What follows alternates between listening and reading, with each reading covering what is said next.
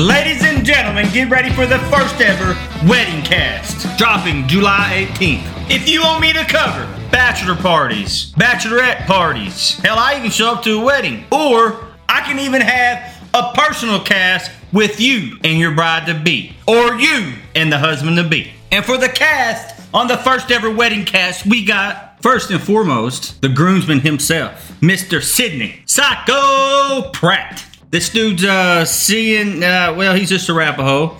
And he's also the head security guard for a few casinos. Like, I know, honestly, I didn't even know this dude could read, but here we are. The next guy we got in this podcast is Rocky. He says he works in the oil field. Pretty sure he's a drug dealer, though. So I guess there's that. We got Langston. He's the groom's son.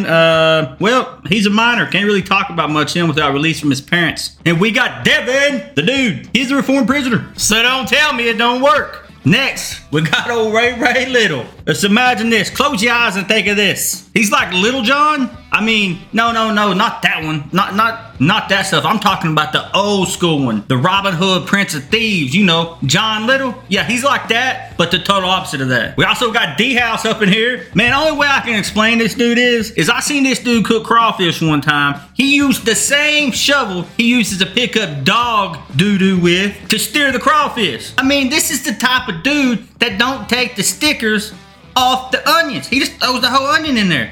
You know what he does for a living? He cooks crawfish. That's what he does. Hey, in the end, it's good though. So what do I know? Plus he can salsa. So there's that. Dropping July 18th. The next guest, Larry. Somehow Larry is an ordained minister. He loves dream catchers and blankets in the windows. And his neighbor's a drug dealer. And then on his free time, he donates it to marry homeless people. But only if he's gifted a 30-pack of Keystone. He has a twin. He should drive trucks. Now he just shows up to cookouts randomly from time to time. And he hosts OnlyFans. And then there's Dirty.